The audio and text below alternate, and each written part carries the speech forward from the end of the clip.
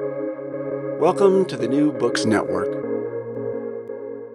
Hello and welcome to another episode on the New Books Network. I'm one of your hosts, Dr. Miranda Melcher, and I'm very pleased today because we get to talk about a really interesting new book published by Manchester University Press in 2023 titled Conceptualising China Through Translation, which has some interesting methodology here for investigating perceptions of China by the West mostly, but it's more complicated than that. We'll get into it. Also looking at how translation actually works in multiple directions over multiple time periods, and what this tells us historically, and also in a lot of ways, what this helps us understand today. So the book is written by Dr. James St. André, and I'm very pleased to have him with us on the podcast. James, thank you so much for being here. Thank you for having me. Could you start us off, please, with a bit of an introduction of yourself and explain why you decided to write this book? Sure, I'd be happy to.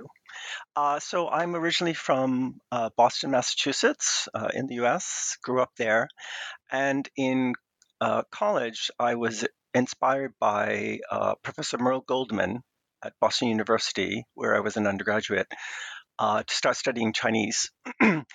And then I did graduate work at the University of Chicago in comparative literature, so Chinese and English, and studied in Taiwan for a couple of years, intensively, the language. Then, partly because two of my advisors in Chicago were famous translators of Chinese novels, Anthony Yu translated Journey to the West, and David Roy translated The Plum and the Golden Vase. I became interested in translation theory and ran a workshop there on translating East Asia.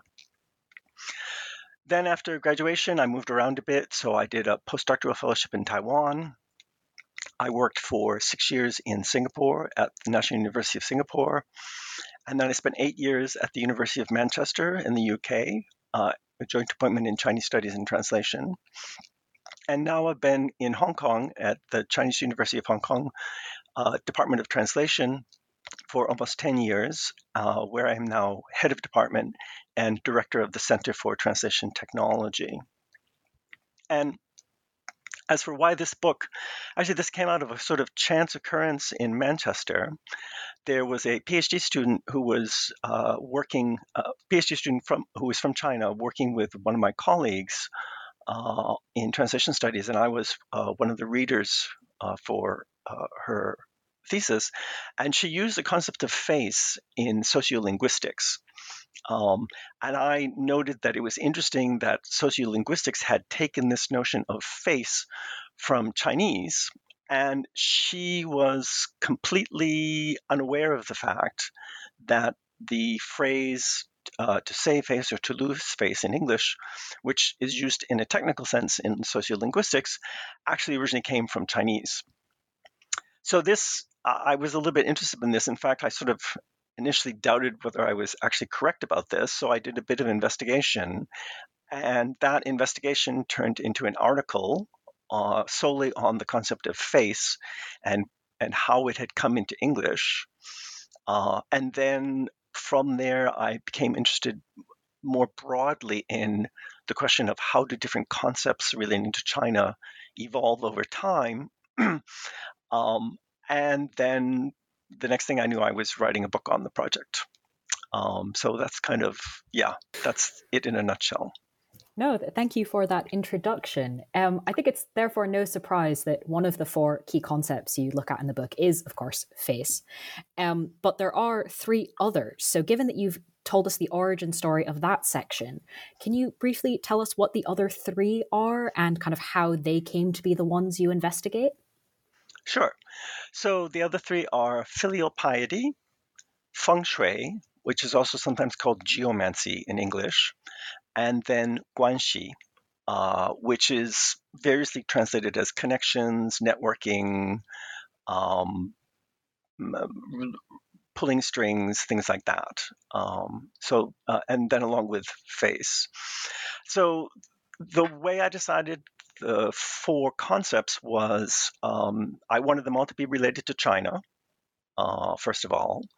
I wanted them all to be words that had changed over time in both languages, and I wanted to make sure that there were cases where I could find evidence that those changes were sometimes due to what was happening in the other language.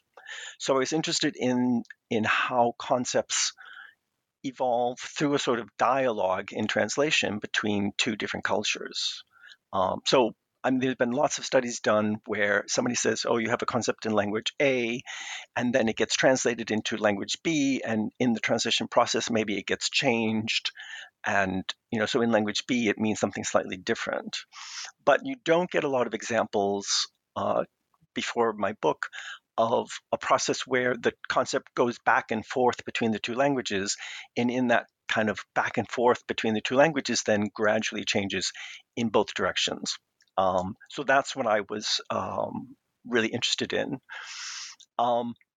So there are lots of concepts that are related to China that I might have chosen instead, but these were the ones that I felt best fit these criteria, because that was one of the main things I was interested in exploring in the book. Mm-hmm. No, that makes a lot of sense. And it's useful to kind of have that framework as we now move to discussing those terms in more detail. So I'd like to start with filial piety, not really for any particular reason, I suppose, but let's start there. So taking us kind of back before the terms intertwine and influence each other, to what extent were the sort of English concepts of filial piety and the Chinese concepts of filial piety, were they at all similar before they came into contact with each other? Yeah, so I think there's a good reason why the Jesuit missionaries, who were the first ones to equate the two words xiao in Chinese and filial piety, because they were using Latin, but filial piety in English comes from Latin, so it's broadly derived from there.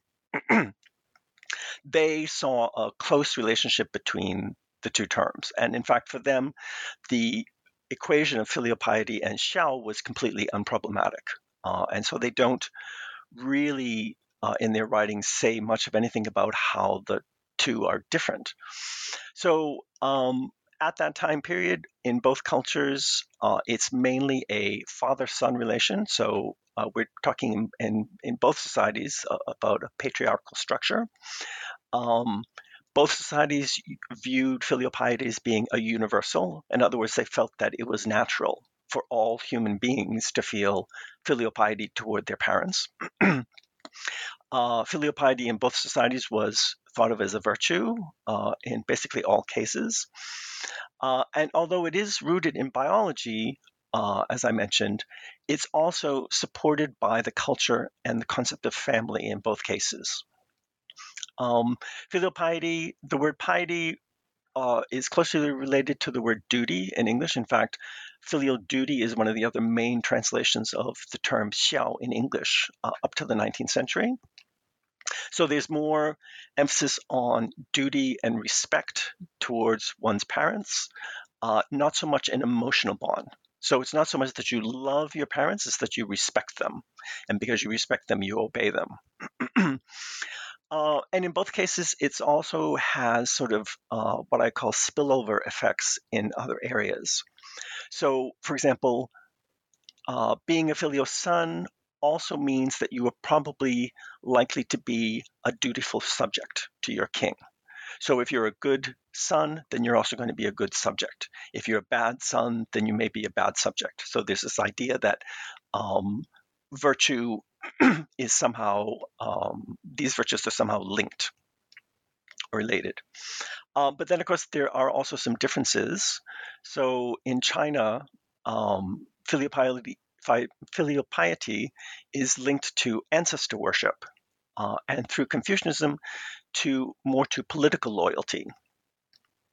So there's sometimes conflict with religious thought in China, most importantly Taoism and Buddhism. So Buddhism, you have the idea of leaving the family, right? Sort of renouncing the world and worldly cares, and then you reject your birth name and you take a another name when you join the Buddhist clergy. So you are cutting yourself off from the family, and obviously not marrying and having children. And in Chinese philosophy, that's one of the three big sins. So Mengzi says there are three ways of being unfilial, and of the three, the worst is not to have children. So because of its links with ancestor worship and the idea of continuing the family line, there are conflicts between Buddhism and also Taoism and filial piety. But in Europe, it's intimately linked to Christianity, because in Christianity, people refer to God as our Holy Father. So you have this homology of son to father, person to God. And so there isn't, you don't get this tension between religious thought and filial piety that you get in the Chinese context. Also in China, they go to great lengths to try to say that there are never conflicts between filial piety and loyalty to the ruler. Whereas in fact, if you look at the historical record, there are lots of times when there are conflicts of interest between somebody having to choose whether to be a filial son or to be a loyal subject to the king, right? When the king tells you to do something and it's against the interests of your family, perhaps. This doesn't really happen in Europe. Instead, what happens is filial piety is subordinated to loyalty to the ruler, starting with the writing of Hobbes, who sees it as something that because of the social contract, once you are part of a polity, your allegiance to the ruler trumps your allegiance to your family members, because everybody in the kingdom owes their allegiance to the king, and so that's primary. So there are, I mean, it's broadly similar, but then if you kind of look into the details, there are some important differences. Yeah, no, very much some key differences, particularly in terms of, if you're faced with a particular situation, what are you meant to be doing? There's some different outcomes there with what you've explained to us. So that's a very helpful foundation to then allow me to ask how that changed, and especially how the English concept changed as the Chinese version became more understood by Anglo-American readers. Oh, sure. So it's hard to say necessarily why all the time, but if you look at the way that the word filial piety is used in English over time, there is a sense from the 16th to the 19th century that filial piety kind of loses its value. And this happens at the same time that the term filial piety is more and more closely related to China and the Chinese. So, in other words, you have a higher and higher percentage of uses of the word of filial piety are used in the context of China, and less in the context of, say, England or France or other European countries. And at the same time, we start to get the sense that filial piety in English is not always a good thing. And curiously, this is it's most obvious if we look at romances and plays. So romances and plays often revolve around a love plot. And one of the most common love plots is a conflict between duty to your parents and love for another person, right? So a man and a woman fall in love, but their parents don't approve. So what's going to happen? And what happens more and more in plays and in novels in English and in French and other languages in Europe is that the love interest wins out over the family. Sometimes that's delayed. So in other words, sometimes what happens is that the parents die of natural causes, and then once the parents die, the lovers are then free to get married and live happily ever after. But other times there's actual conflict. So filial piety slowly becomes a sort of what I call a backward-looking virtue, that it's looking back to the past, to the people that came before you, and not forward into the future. right? It's the people who are dying who are holding you back from being able to get married and live happily ever after. So, and then at the same time, more and more, the particular term filial piety is only being used in the context of China, where it's then linked to a sense of excess. So, in the early period, when the Chinese are said to be filial, it's a good thing. And in fact, there are early records from the 17th century where people are advised that we can look at the Chinese as exemplars of filial piety. So in other words, we could learn from them. But by the late 18th or early 19th century, this has been flipped on its head. And yes, the Chinese are still not exemplary anymore, but extremists or fanatics. And so therefore it's become dangerous to follow their example because they will lead you astray and then you will get into trouble. And then this is linked up with, in the 19th and the early 20th century, a whole discussion about China and whether or not China is modernizing. And the idea is that filial piety then is holding the Chinese back from embracing Western modernity, because instead of being looking to the forward, they're still looking to the past. I think I'm going to stop there. Yeah, no, an absolutely fascinating change. So thank you for taking us through that influence. Is there anything further we want to say about kind of filial piety and its change in meaning, or should we move on to the next term? Well, so what's interesting, I think, at the moment is what's happening now with filial piety in China, because filial piety in the early 20th century, during the May 4th movement, and then after 1949 with the Chinese Communist Party, is very much denounced. And this is a feudal concept, and it's a bad thing, and so on and so forth. And nobody is talking about Confucius and Confucianism up until the 1980s. And then in the 1990s, Confucianism makes a comeback in China.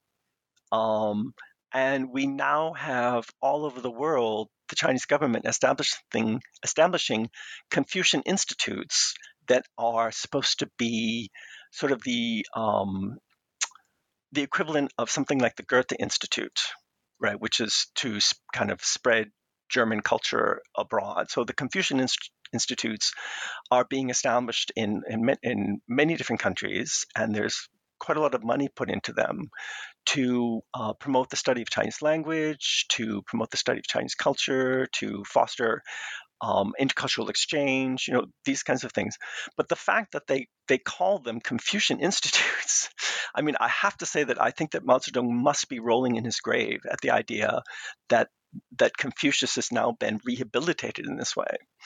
And with that rehabilitation of Confucianism, we have also seen the rehabilitation of filial piety as a virtue in China. And it's no longer focused on ancestor worship. So the very earliest meaning of filial piety that we can tell from the pictographs, from the very early writing on oracle bones and on bronze vessels, it's not about serving your parents. It's about offering gifts to the dead, so to your deceased ancestors. So it's sacrifices. But in modern day China, when they talk about filial piety, what it's really about is taking care of your parents when they get old. So it's about the government retreating from the role of providing social services to the elderly and using the concept of filial piety to encourage people to take up that role themselves, to take on the burden of taking care of the elderly, because that is then, therefore, according to the Chinese government, an expression of filial piety. So this resuscitation of filial piety in China is not the same thing that it used to be, and in my mind, it's a bit cynical, really, that it's being used in this way. No, absolutely. And I think that drawing that line between kind of what does this allow government to be able to do really helps us understand kind of the implications of the meanings of these terms. So thank you for Mm. adding that on to our discussion. Moving, however, to the next term, let's talk about feng shui. And can you take us through kind of, again, going back into history first and then moving forward? What were the early British conceptions of the Chinese term feng shui? And why were kind of, at least to me, reading this one compared to the other sections of the book, it really seemed like there were some early texts in the British tradition that kind of created a conception, and that conception really stuck, maybe more than some of the other ones for a long period of time. So can you tell us kind of what these conceptions were and why they were so formative in the Western understanding? Sure. So feng shui, actually, I think of the four terms in the book, feng shui might be my favorite um, Hmm. for various reasons. But so feng shui starts off um, being conceived of primarily as superstition. And in the book, I talk quite a bit. I don't really want to go into it maybe at length for the podcast because it gets a bit technical, but there's a, there's a discourse that emerges in the 19th century that sort of between concepts of superstition and magic, science and technology, and religion. And so if you think of a sort of a triangle here between those three concepts, religion, superstition, and science, feng shui gets stuck over with the superstition, which puts it in opposition to both religion and science, which are then sort of the feng shui is kind of defined by its position in this triangle because it's the opposite of science and it's also at the same time the opposite of religion. And when we say religion in the 19th century in Victorian England, we're talking about Christianity. So feng shui is esoteric, it's mysterious, it's irrational, it's arbitrary. The feng shui masters are portrayed as deceitful or ignorant.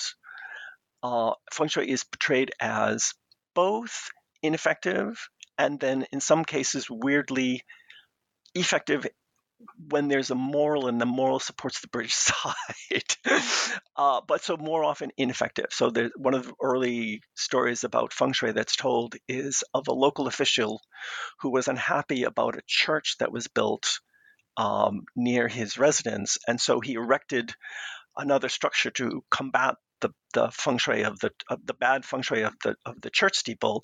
But then, despite the fact that he erected that gate, the local official shortly after that, died of some kind of mysterious illness. And so this is an example that the British side is, that feng shui is a bunch of baloney because this official claimed to understand feng shui, but then he couldn't do anything to save himself. It's linked to so it really, for a long time, I think the British have a hard time understanding it. And so it is, as I said, they really emphasize that it is mysterious, irrational, and arbitrary because they don't understand how it works. And so they variously liken it to astronomy, uh, uh, astronomy and astrology. Sorry, um, they also link it to the concepts of miasma and bad air. So the British were sort of obsessed with miasmas as things that caused illness in the 19th century. They also link it to magnetism because in feng shui you would talk about lines of force running through the earth, and they equated these with the magnetic field of the earth. They also related to genie, so that's bringing in sort of Middle Eastern mythology as another way of understanding it. And then also they understood it in terms of aesthetics. So in other words, for a lot of the British, they understood this as feng shui as a way to try to make a site pleasing to the eye and to the ears, right? So that if you arrange things according to feng shui, then your house will have a nice view, or the grave of your ancestors will have a nice view. I just realized that maybe feng shui is not as commonly understood as filial piety. So, I mean, I should probably just say 2 words about what it is.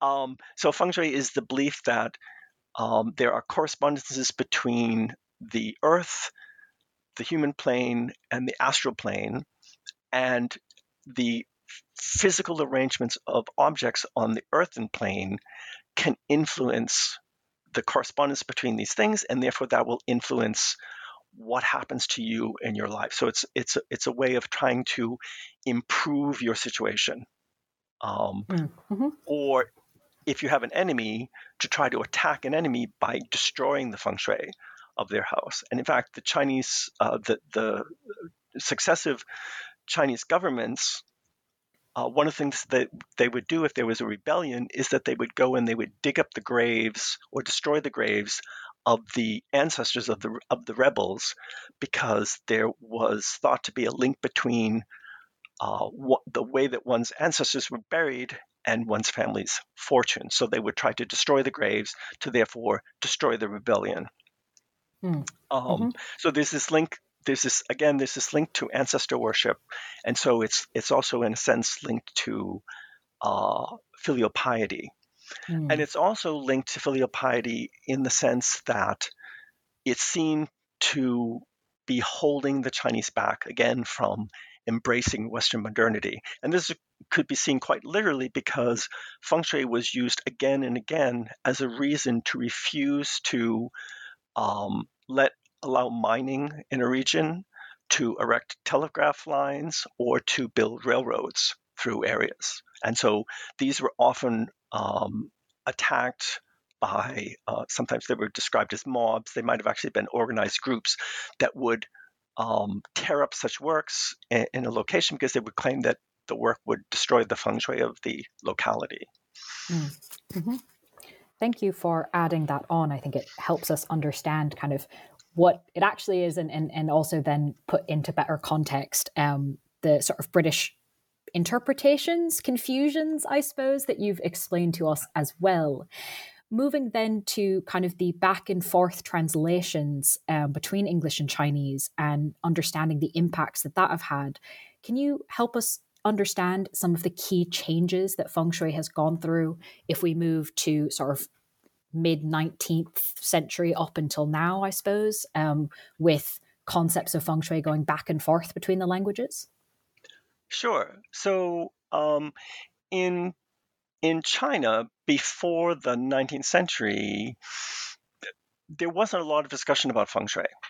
So filial piety, everybody who's anybody writes about filial piety in Chinese. And one of the big problems that I had with my book is that I had too much material on filial piety, and I had to think of ways to sort of cut down to manageable proportions.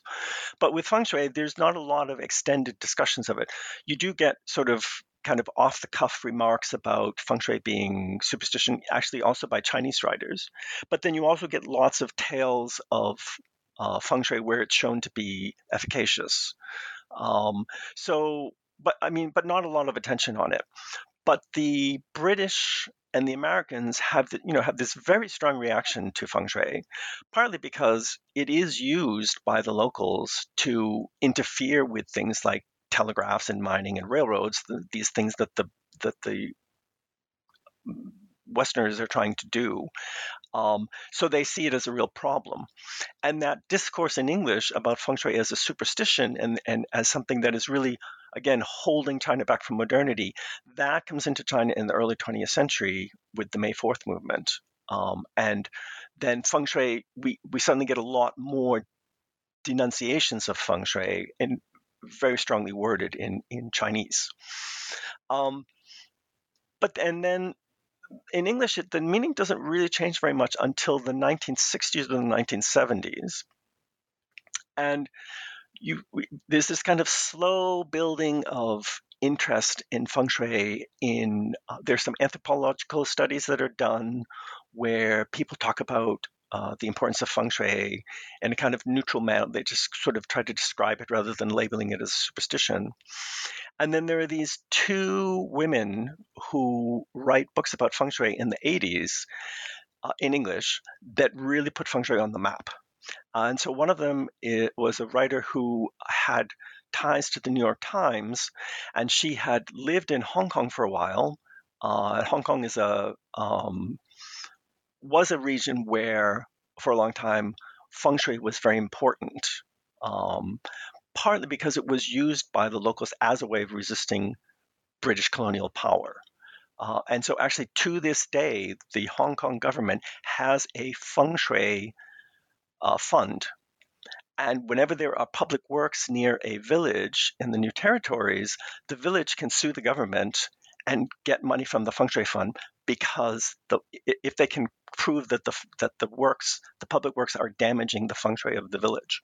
So it is still actually something that has a legal standing in Hong Kong. So she comes to Hong Kong. She's here for a few years. She studies under a feng shui master, she claims. Then she goes back to New York and she writes a book. And because she has links to the New York Times, it gets reviewed in the New York Times and becomes a bestseller. And at the same time, there's a woman in Malaysia who writes a book, I think either the year before or the year after, I can't remember now. And that gets a lot of attention in England. So you have these two books that come out, and then there's a sort of avalanche of writings about feng shui. And by the late 1990s in English, there are over 100 books, new books being published each year on the concept of feng shui, which is kind of crazy. And they're all quite positive.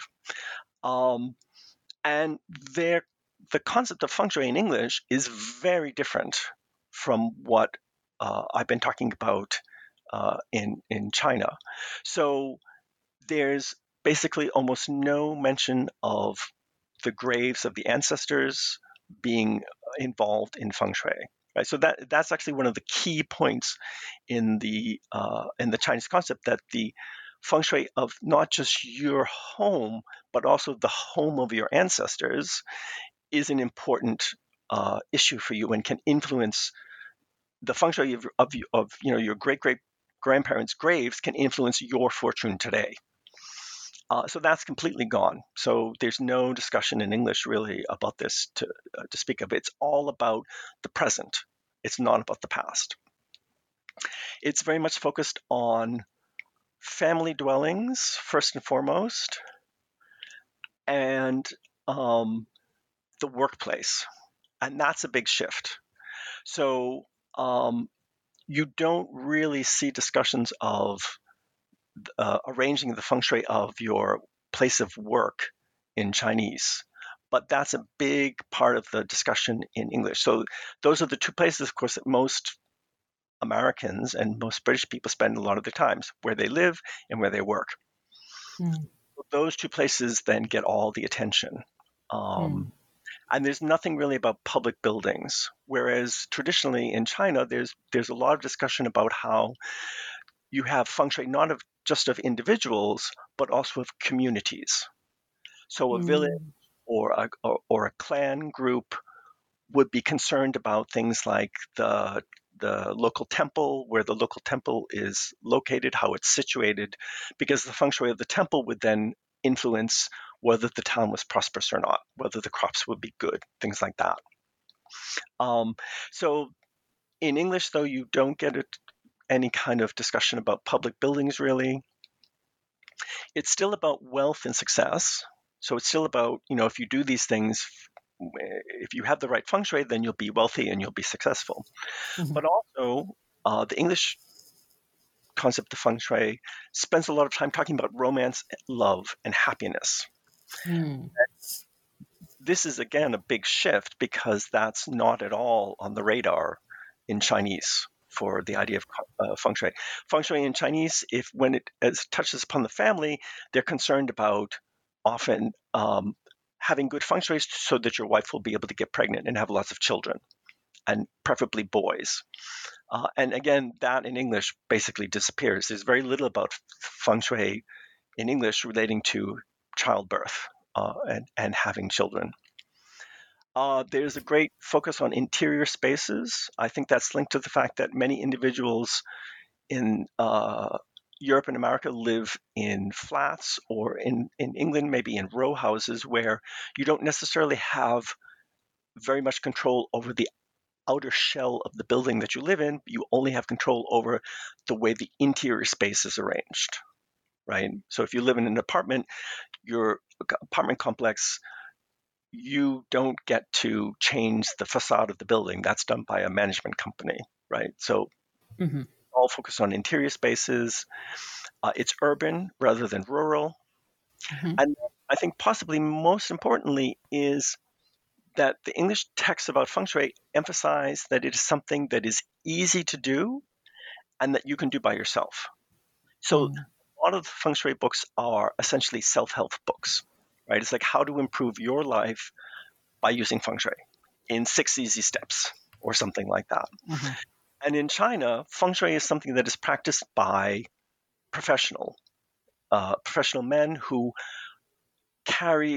have manuals that they study for years under a master, and that if you show the manual to a layperson, they can't make any sense out of the manual because they're not trained in how to use it. But these are sort of being presented as easy to use, like I said, like 3 easy steps, 6 easy steps, Right. Yeah. No, like a self-help, as you said, the feng shui for dummies type thing. Yeah. And then finally, it's linked to a lot of New Age beliefs.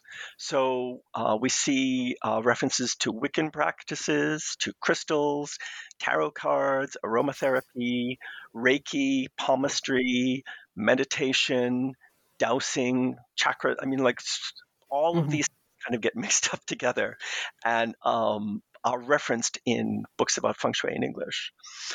So it's a really quite a radical shift of the notion, Mm-hmm. and that radical shift has now been sort of re-imported into China in urban spaces, so in cities. And I think again, it's because the living situation of somebody in a city like Shanghai is very similar to the living situation of somebody in New York. You're living in a flat, you don't have control over the building that you live in, except for the interior space. Your ancestral grave is back in a village 800 miles away, and you have no control over that because you're not there. So it is very much focused on your living space, and then also your workspace. So we have in China today sort of two competing visions of feng shui, or practices of feng shui. One still in the countryside, which is much more traditional, and then one that is practiced often in the city by people that is very similar to the types of manuals written in English. And we now see publication of feng shui manuals that are sort of self-help books in Chinese available on the market as well. Very interesting. Such a radical shift, as you said, and then to see it get translated back. To me, I think perhaps one of the clearest examples in the book of this influence of translation back and forth having such an impact. So thank you for explaining that one to us.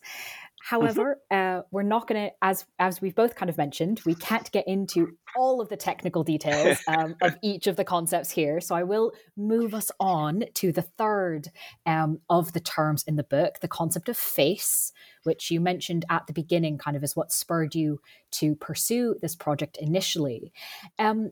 Again, with the caveat that unfortunately we can't go into everything you say about face in this context, but intrigued listeners should definitely read the book to get all of it.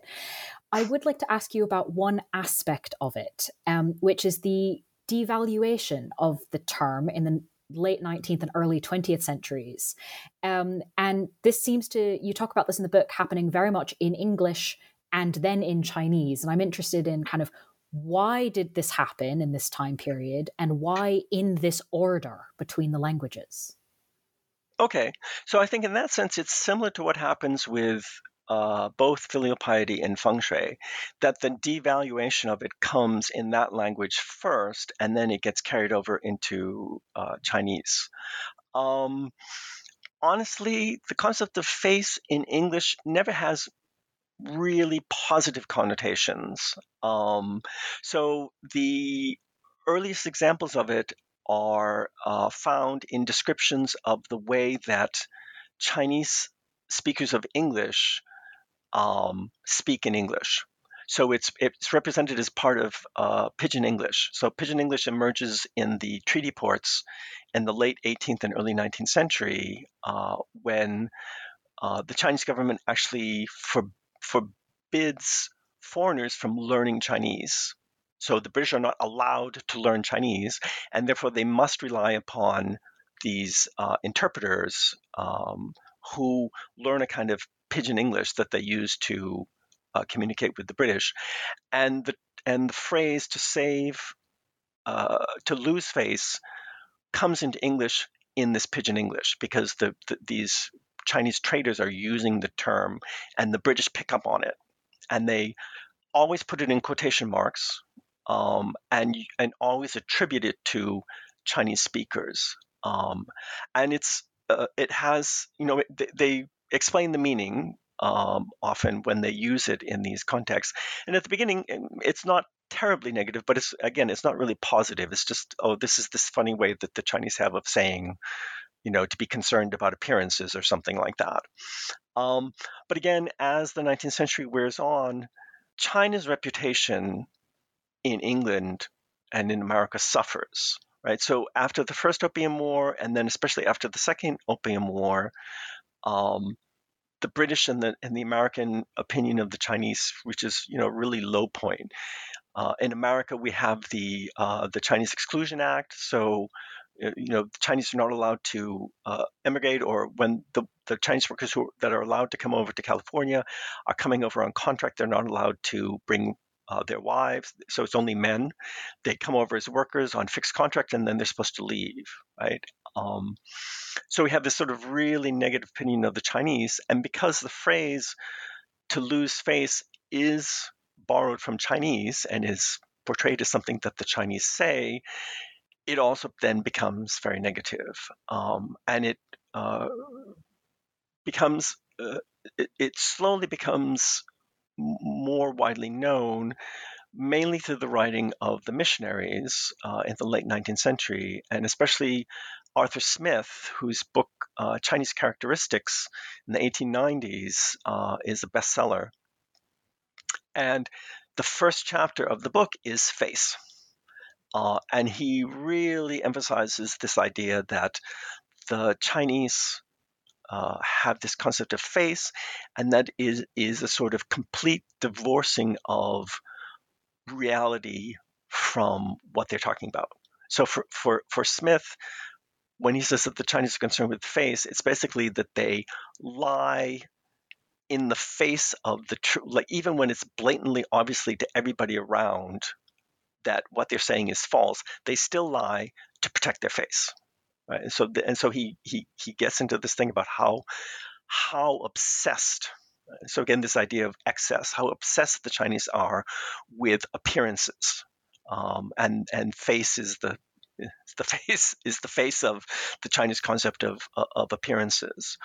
And then again, in the early 20th century, the May 4th intellectuals who are unhappy about the Chinese place in the world and what's going on with the Chinese government and the unequal treaties. And then, it's touched off by the Treaty of Versailles, where the Chinese feel that at the end of World War I, they get the short end of the stick.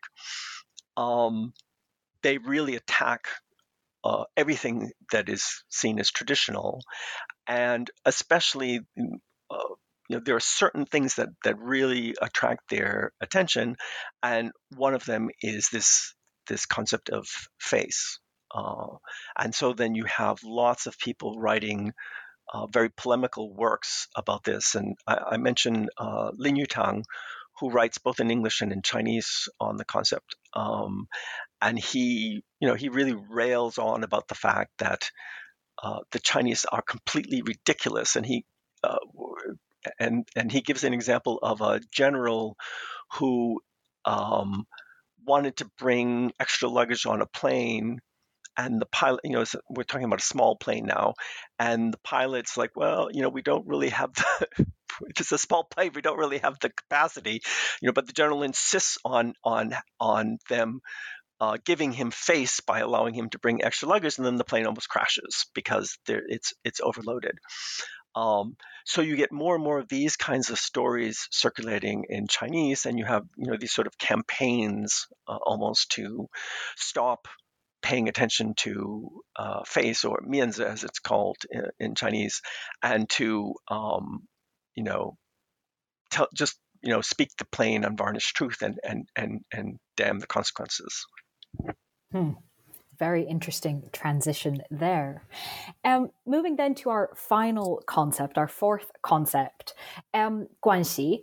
I'd love to ask you about kind of a place where we might not expect to think about guanxi or see guanxi, because obviously, I mean, the term itself, right? We still in English use the Chinese term in a lot of cases.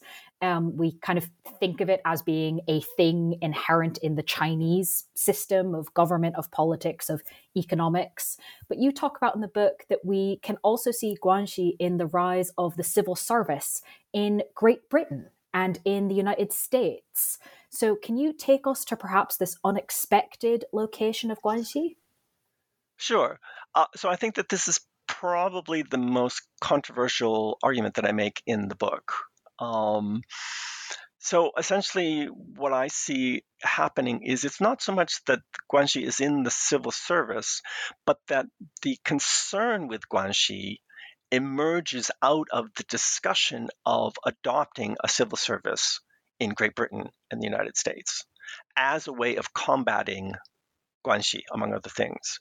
So, I mean, for example, in the 17th, 18th century in Britain, you have a social system in which the royal family, the crown, and the aristocracy have quite a lot of power to appoint young men to positions in the church, in the army, in the civil service, among other spheres of employment. So, and we have a variety of terms: patronage, gift, living, and the slightly more technical term preferment. And this is considered to be completely normal and is not stigmatized. It's just that's the way it works. If you're an aristocrat, then you have the power to appoint the local vicar. And so if you have a nephew who, he's the third son, so he's not going to inherit any land, and the family doesn't have enough money to pay for him to go into the army, then you give him a living at the vicarage, and he becomes the local vicar or something like that. And we see this in, for example, the novels of Jane Austen. So in my book, I actually give examples from two of Jane Austen's novels where important points in the plot turn around the power of preferment, and therefore the appointment to these positions by the aristocracy.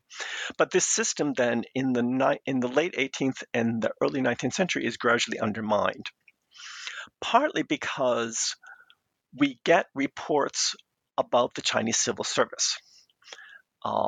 And we get the reports about the fact that the way that the Chinese pick people for the civil service is through an examination that is open basically to anybody, and that even some poor, obscure person from a far-off province, if they study hard enough and they're intelligent enough, they can pass the exams, and then they can become an official in the Chinese government, which in pre-modern China was basically the best kind of job you could get.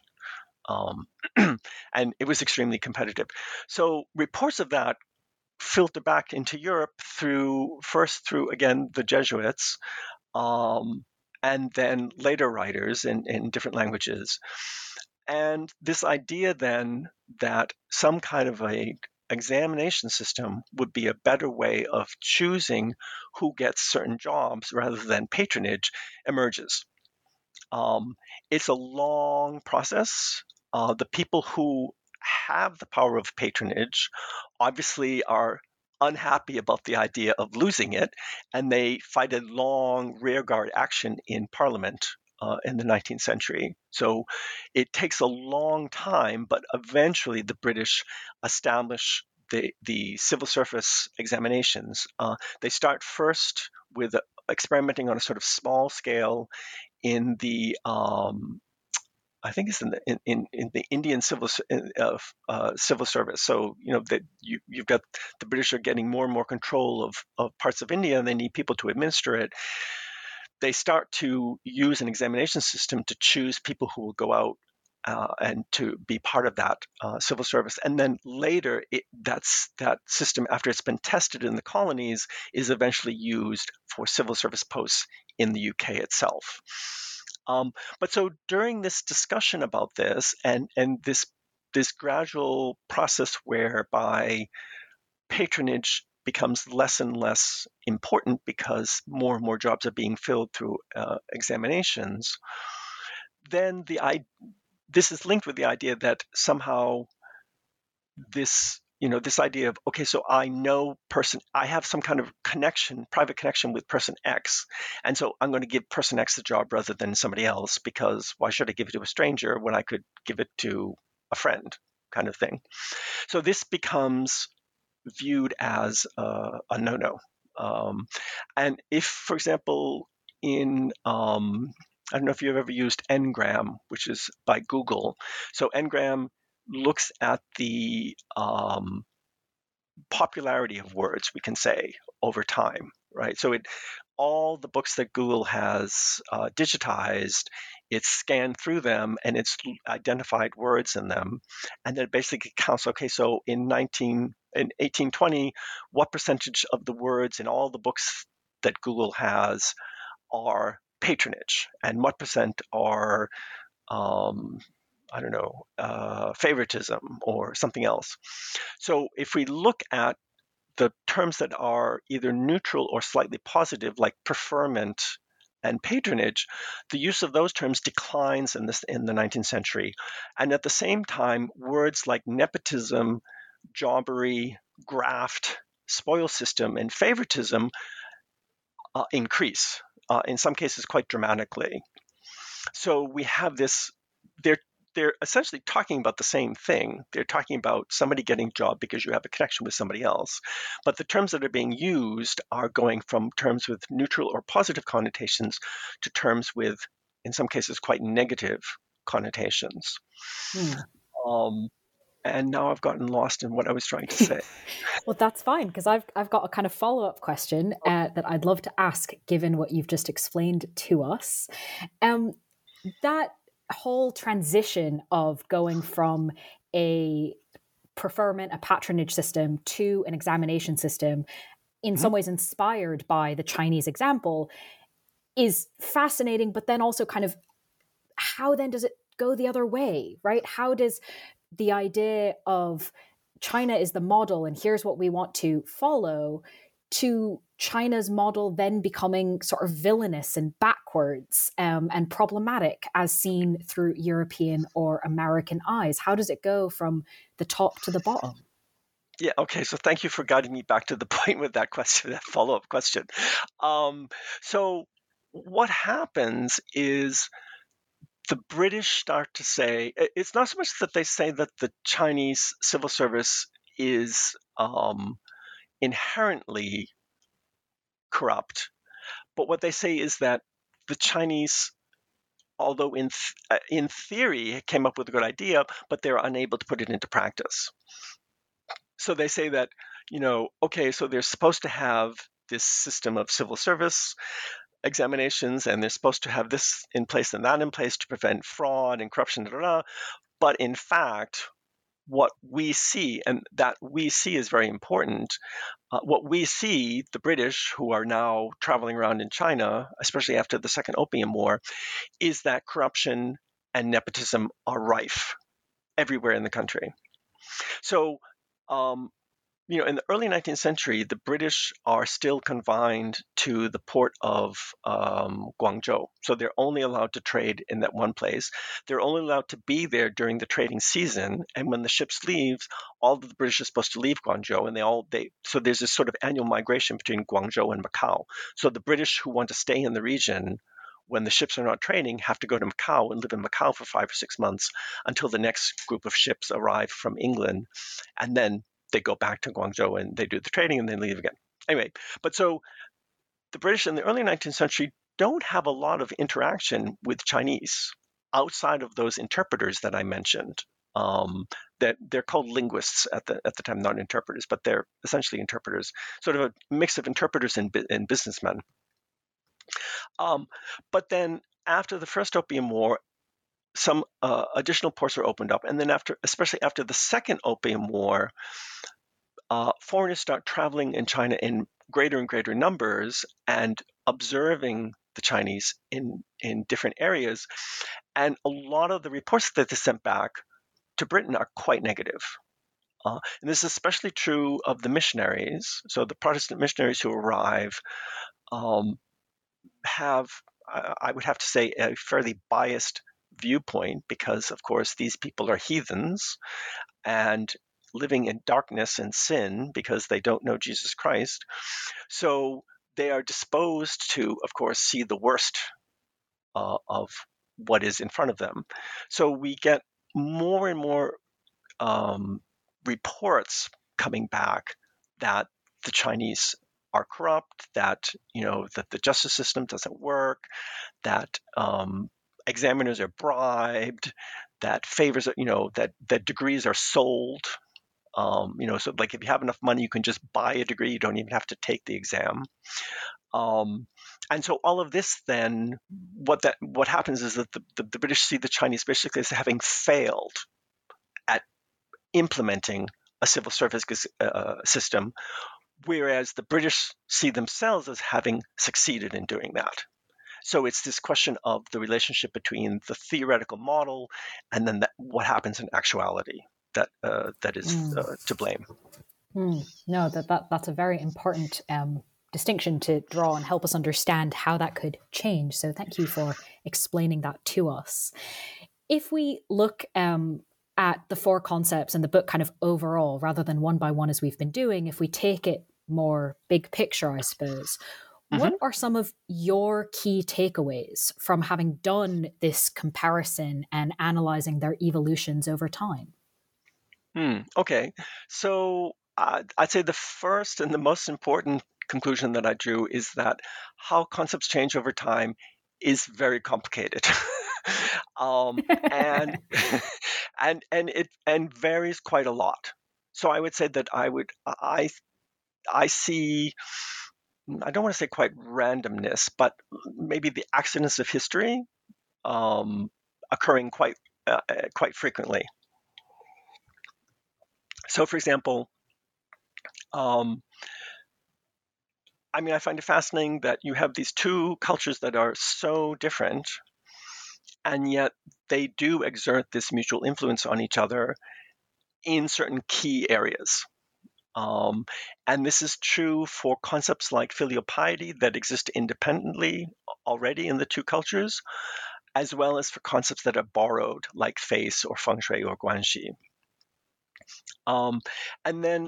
But on the other hand, it's also true that in some cases, it seems that stereotypes, once they are established, can really endure. So, for example, the stereotype that the Chinese are exemplars of filial piety, exists right down to today. Even though, honestly, I would say that I don't think that Chinese people today are necessarily any more filial than people in other cultures. Still, there is that idea that this is true. And so I think that when people look at Chinese and look at Chinese culture, they tend to see it because they're looking for it, right? So, as with many things, if you're looking for it, you'll find it. But I don't think it's necessarily true that they are, that's so today, which is one of the reasons why the Chinese government has had to have campaigns promoting filial piety, because precisely the Chinese are not practicing filial piety the way that the Chinese government would like them to, because they're not actually necessarily especially filial. But then you also have examples like feng shui, where the meaning is sort of completely overturned. So especially in English, that it goes, we have like a century and a half, essentially, of, feng shui being this really negative superstition that, it's just dumb, it's stupid, it's irrational, da, da, da. And then in the 70s, 80s, suddenly that turns around, and, even somebody like my sister, who speaks no Chinese, has never been to China, has no interest in China, but she can tell me that her neighbor, she said, oh, one day, just a couple of years ago, my neighbor had his wall fixed. I had it, and she said, I think it has something to do with the feng shui. And I just like, what? You're like, why is my sister talking about feng shui, her neighbor using feng shui, and in a completely positive way, right? So that you get things like that. You also get periods of, I think, sort of relative calm where there isn't a lot of change, and then you get periods where things change very rapidly. So for the Anglo-American side, it's more the 19th century where a lot of the change happens, and it's mainly in a negative direction. And then for China, it's the early 20th century, after, like I said, basically after World War One. So you have these, sort of periods of intense shifting, and then there are other times when things, decades will go by, and it seems that like nothing has changed at all.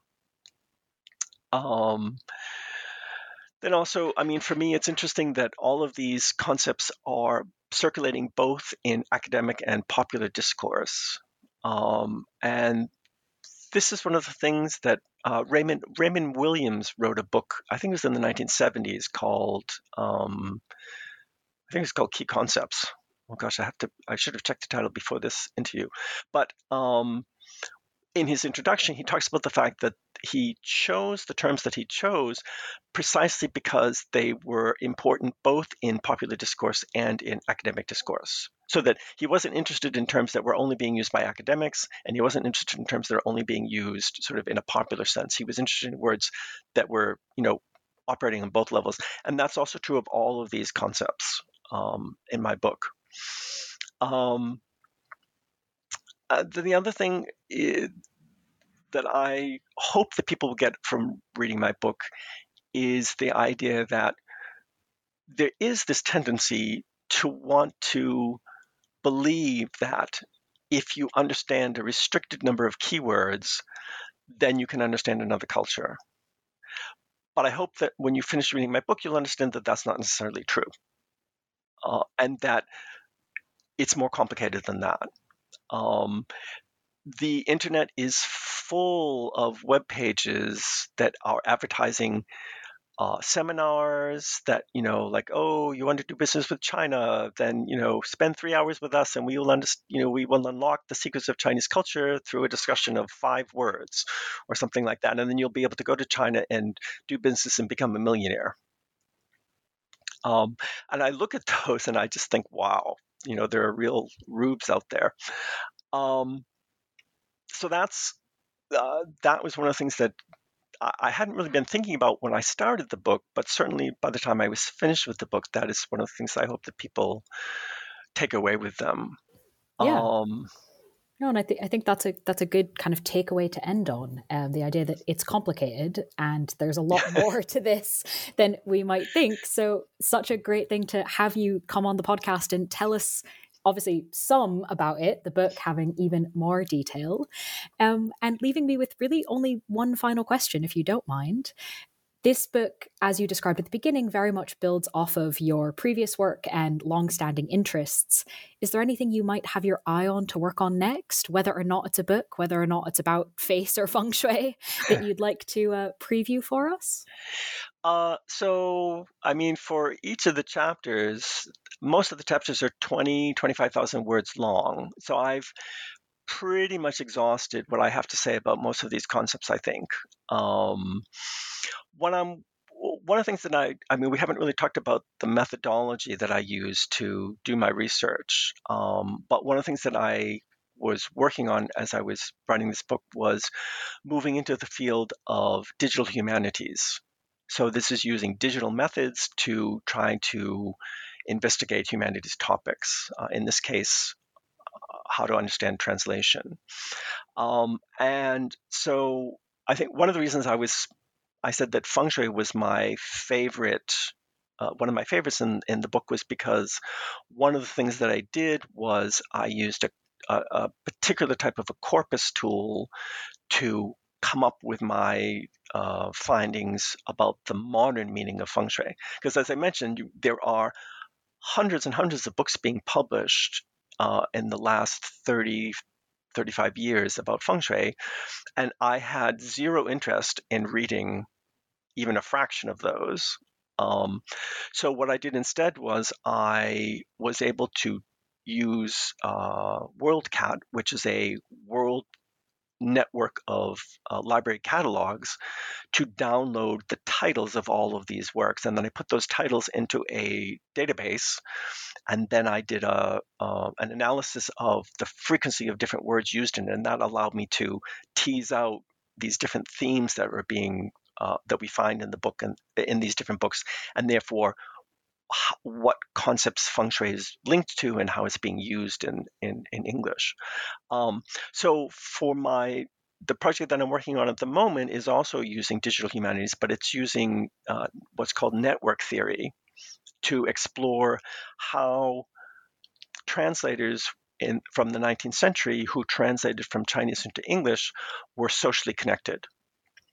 So this can be either family connections. So often it was like for many of the missionaries, say a person would go out as a missionary to China and then and would do some translation, and then their son or daughter would also do translation. So because they would be growing up in China and they would learn Chinese, but they would also obviously be learning English.